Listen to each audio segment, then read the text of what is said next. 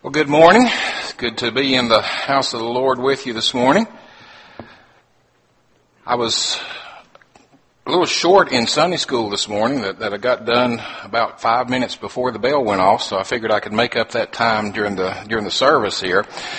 And had my brother-in-law and his wife visiting from Charlotte, and she said their preacher never gets done before 12:20. So I thought, we're in good shape with that too. So no, that's probably not the truth. Ken mentioned that there was a bunch of us men who got together yesterday morning for breakfast, and I think we probably all ate a little bit too much, but that's okay. God will forgive us. But I found this book that Allison got me a few years ago, Christian Laughter. I found this that I thought I'd just share to get started here this morning. It's The Laws of Chocolate. I'm sure there's not hardly anyone in here this morning who does not like chocolate. Well, here's a few laws of chocolate. If you get melted chocolate all over your hands, you're eating it too slowly. And here's one that I know applied to a bunch of the men yesterday, not necessarily with chocolate, but with some other things. Chocolate-covered raisins, cherries, orange slices, and strawberries all count as fruit, so you can eat as much as you want.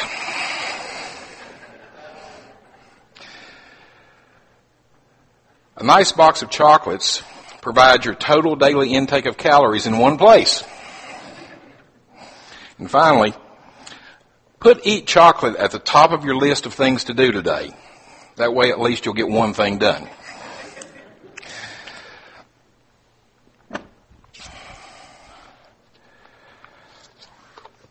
Todd asked me a couple of weeks ago, saying that they were going to be on vacation.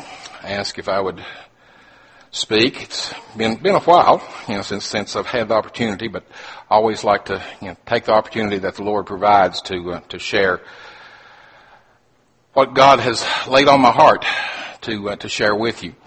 And I appreciate Penny. I told her last week, I guess, that it's probably going to center somewhere around the 23rd Psalm, and she's done a great job with some slides there, and I do appreciate her for doing that.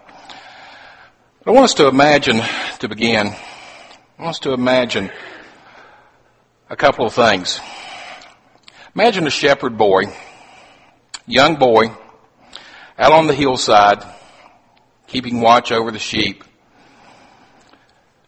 Night draws on, and all the sheep are bedded down in a place of rest, and that young boy is trying to go to sleep himself, trying to get some rest himself. He's laying at the door there to the sheepfold to protect the sheep.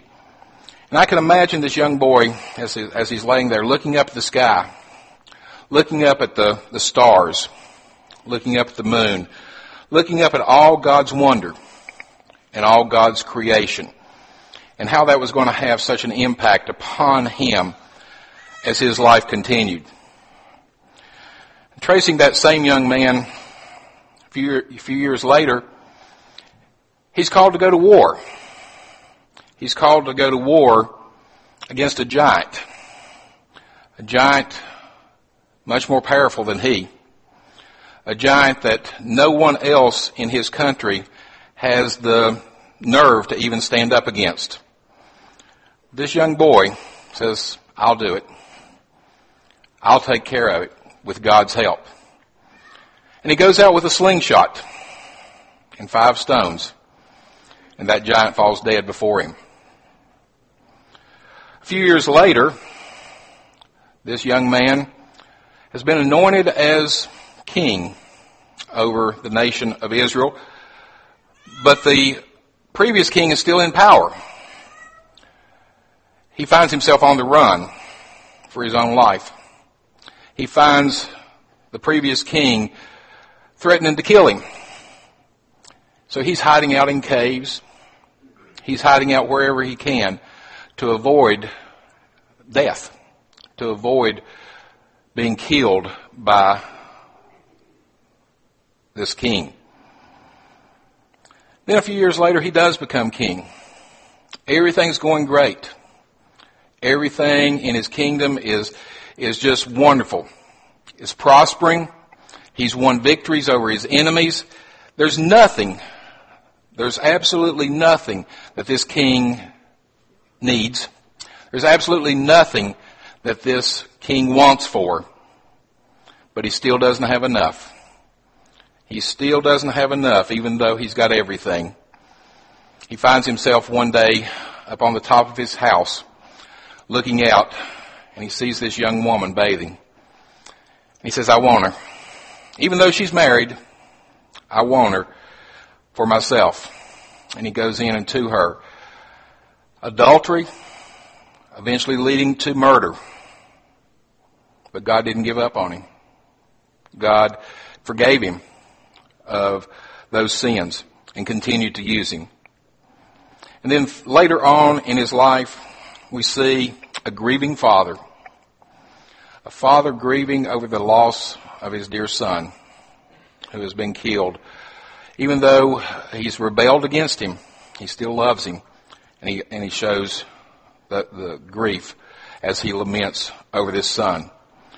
Of course, without a doubt, we know that all of these situations are talking about David. He was the shepherd boy. He was the young man who fought Goliath. He was the anointed king on the run from King Saul.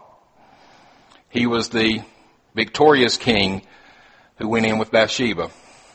And he was the grieving father, grieving over the death of his dear son, Absalom.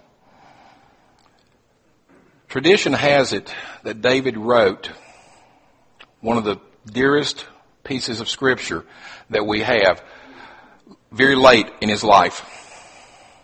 All of these experiences certainly went in to the penning of these few 6 verses that I'd like for us to look at and to share with one another here today. So if you have your Bible, if you'll open it to the 23rd Psalm. Very familiar scriptures, but scriptures that speak volumes about our Christian walk. Psalm chapter 23. The Lord is my shepherd. I shall not want. He makes me to lie down in green pastures. He leads me beside the still waters. He restores my soul. He leads me in the paths of righteousness for his name's sake. Yea, though I walk through the valley of the shadow of death, I will fear no evil. For you are with me. Your rod and your staff, they comfort me. You prepare a table before me in the presence of my enemies. You anoint my head with oil. My cup runs over. Surely goodness and mercy shall follow me all the days of my life, and I will dwell in the house of the Lord forever. Before we continue, let's bow to the Lord in a moment of prayer. Precious holy God, we do just thank you, God, for who you are. We thank you, God, for your goodness and your mercy. We thank you, Heavenly Father, that you do watch over us. And Heavenly Father, we just pray, God, that you would just guide and direct these few moments that we have here together this morning. Heavenly Father, that you would just speak through your word. Dear precious God, I just pray that you would increase through this message and that I would decrease. Heavenly Father, that you would be exalted, that you would be magnified. And Lord, I just pray that if there be one in our midst this morning who doesn't know what it means to have you as their shepherd, just pray, God, that this would be the day that they would turn their life over unto you. And Father, for each one of us here, help us to gain strength. Help us, Heavenly Father, to gain understanding of what it means to follow as your sheep. God, just lead, guide, and direct throughout the remainder of this service. And again, we'll give you all the honor and the praise. For it's in Christ's holy and precious name that I do pray. Amen. The 23rd Psalm. You might be sitting there thinking, what else can be said about the 23rd Psalm? Again, it's one of the most revered, one of the most quoted, one of the most read scriptures in the whole Bible. as far as an entire passage. There's a lot of other single verses that we quote. But the 23rd Psalm, the whole thing, probably if you ask people, to tell what one scripture passage that they can quote, it might be at least part of the 23rd Psalm. But again, think about David, not just the Psalm itself, but think about David as he wrote these words.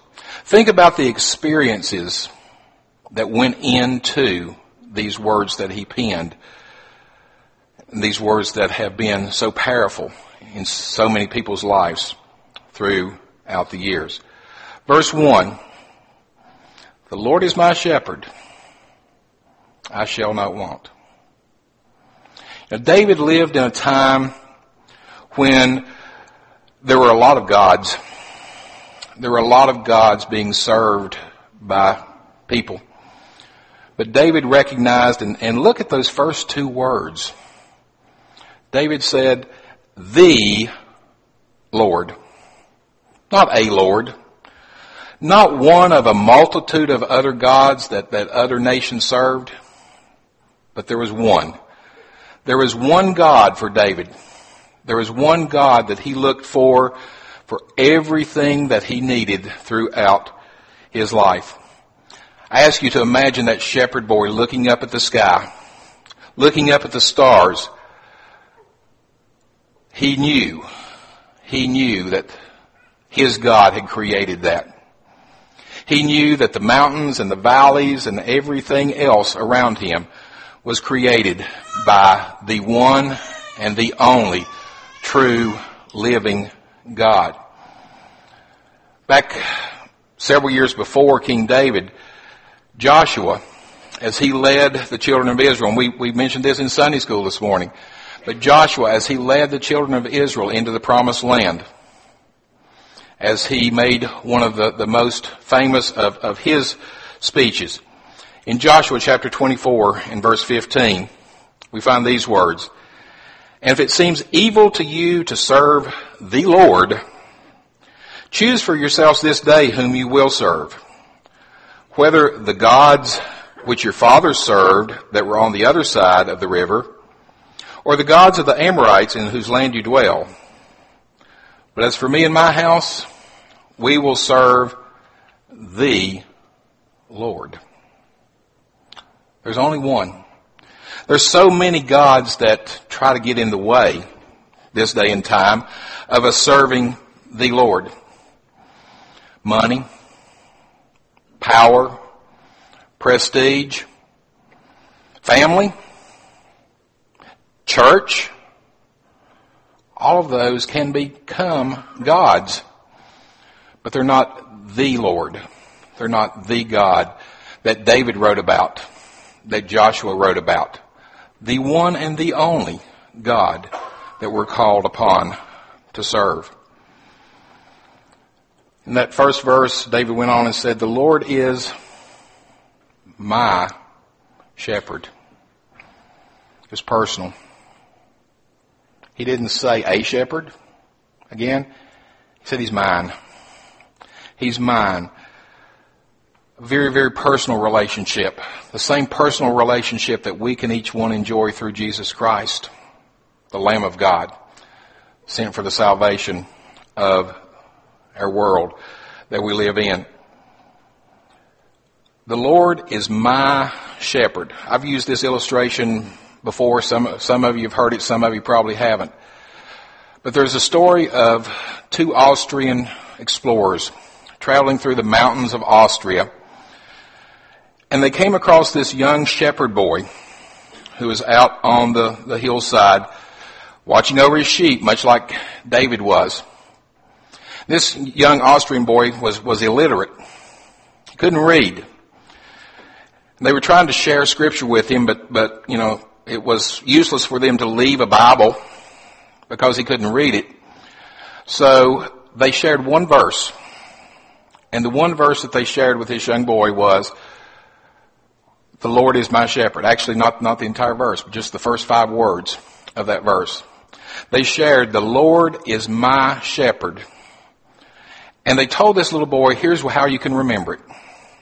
Here's how you can remember the Lord is my shepherd.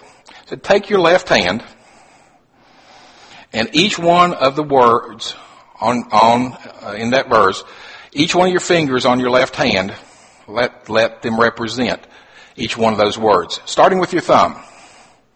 The Lord is my shepherd.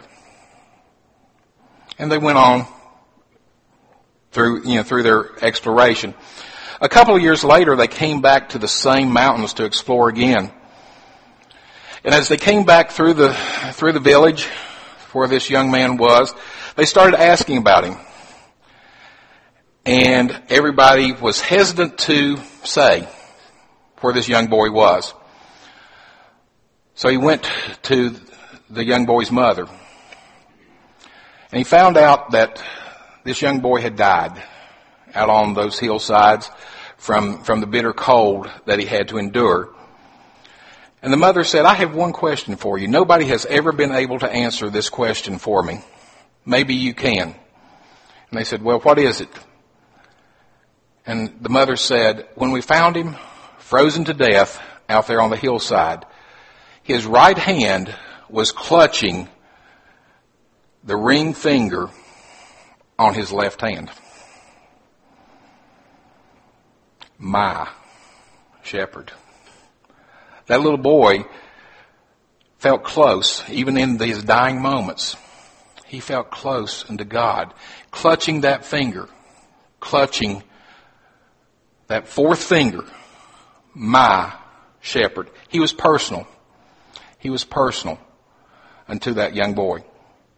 I can't tell you the number of times over the past couple of years especially, but even before that, I can't tell you the number of times that I've found myself sitting, clutching that finger. Sometimes just unconsciously, not even realizing what I'm doing. Sometimes very consciously, clutching that finger. Because God is my shepherd. It's personal.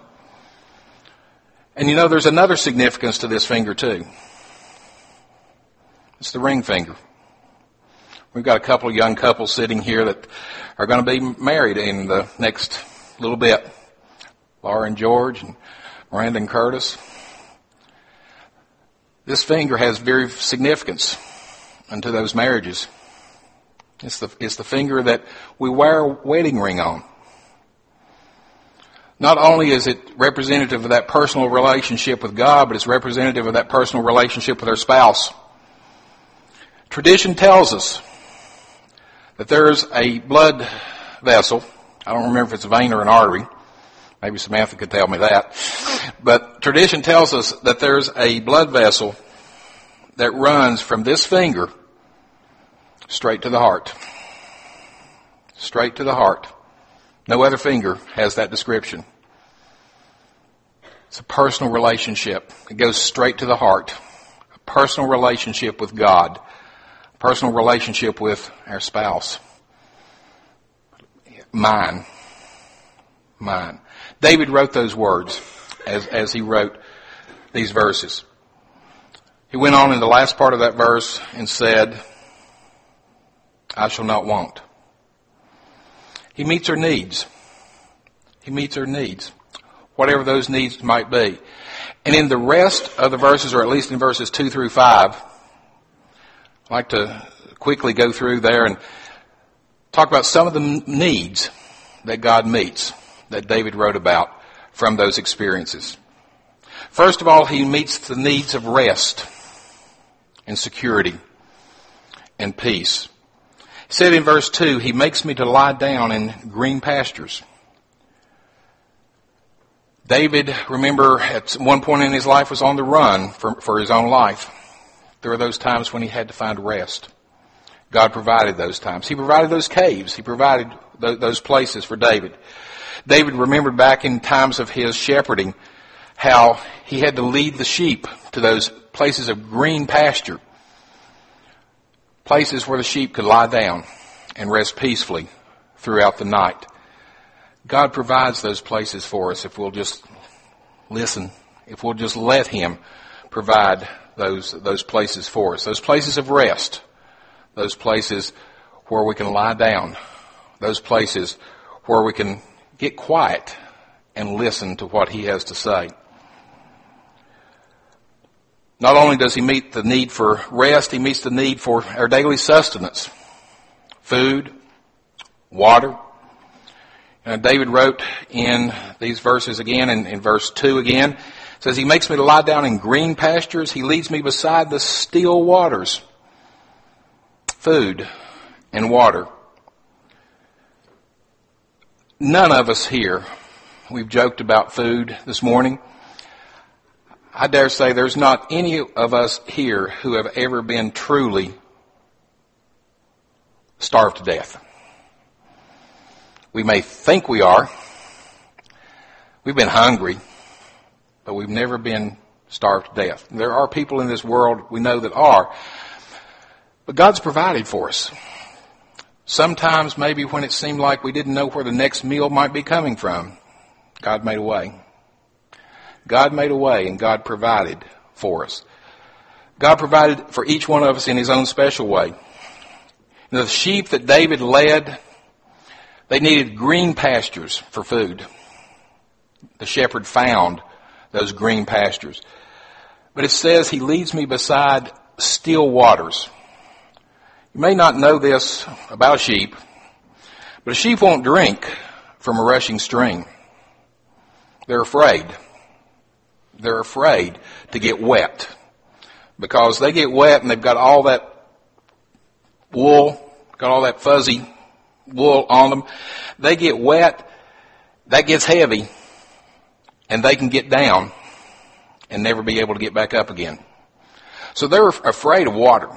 They're afraid of running water. David said, He leads me beside still waters. The shepherd had to provide for the sheep the places where he could dam up the stream and make a little pond for the sheep to drink out of.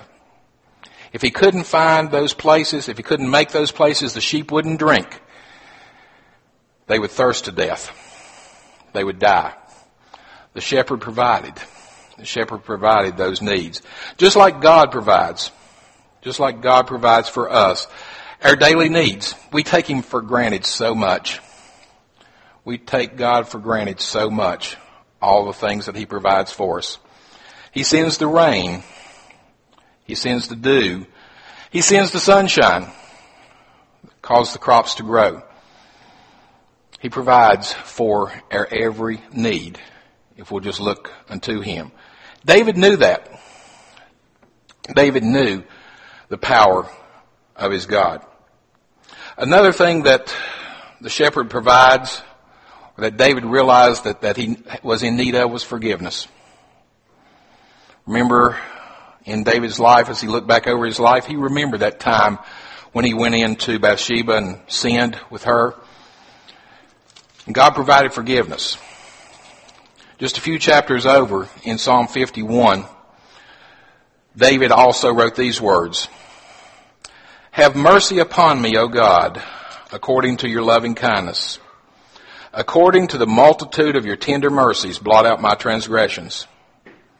Wash me thoroughly from my iniquity and cleanse me from my sin. For I acknowledge my transgressions and my sin is always before me. Against you only have I sinned and done this evil in your sight, that you may be found just when you speak and blameless when you judge. David sought forgiveness, and God provided it. God forgave him. God forgave David, and God makes that provision of forgiveness for us. He sent His dear Lamb, His one and only begotten Son, to be the Lamb of the world, to die for our sins, for our forgiveness. A couple of other things that David wrote about, moving along quickly here. Guidance. Guidance. He leads me in the paths of righteousness for His name's sake. A shepherd was not a herder. A shepherd was a leader. God does not push us. God leads us if we will simply listen to Him. Comfort. Verse 4. Yea, though I walk through the valley of the shadow of death, I will fear no evil. For you are with me. Your rod and your staff, they comfort me. David longed for comfort when his son died, as he pleaded, "O Absalom, Absalom, my son Absalom." God provided the comfort. In 2 Samuel chapter 22, verse 7, this was after David's son had died, after he pleaded for comfort. We find these words. In my distress I called upon the Lord and cried out to my God. He heard my voice, and from his temple my cry entered his ears. David cried out for comfort, and God provided it. And finally, protection. Verse 5, you prepare a table before me in the presence of my enemies. You anoint my head with oil. My cup runs over. David was running for his life at times. God protected him. The shepherd protected the sheep. At night, when they did lay down in those green pastures, the shepherd slept at the gate to the sheepfold, so no wild animals would be able to get in. He provided that protection that the sheep needed.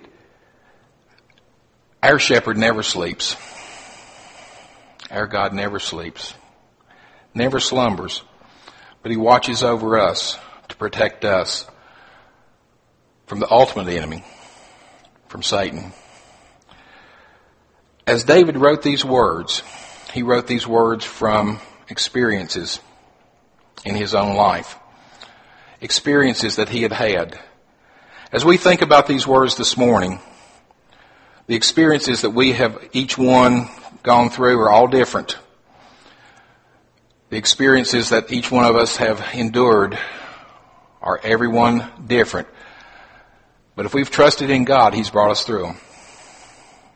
They may have been very difficult, but God has brought us through. They may have been times of rejoicing, that God has been standing there with us rejoicing, if we've let God be our shepherd. Again, God sent His Lamb.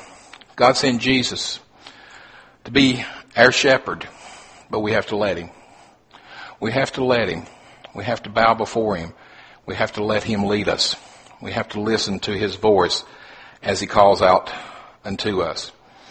I want to close with this final story. Again, it's one that I've used before, and you may have heard it before.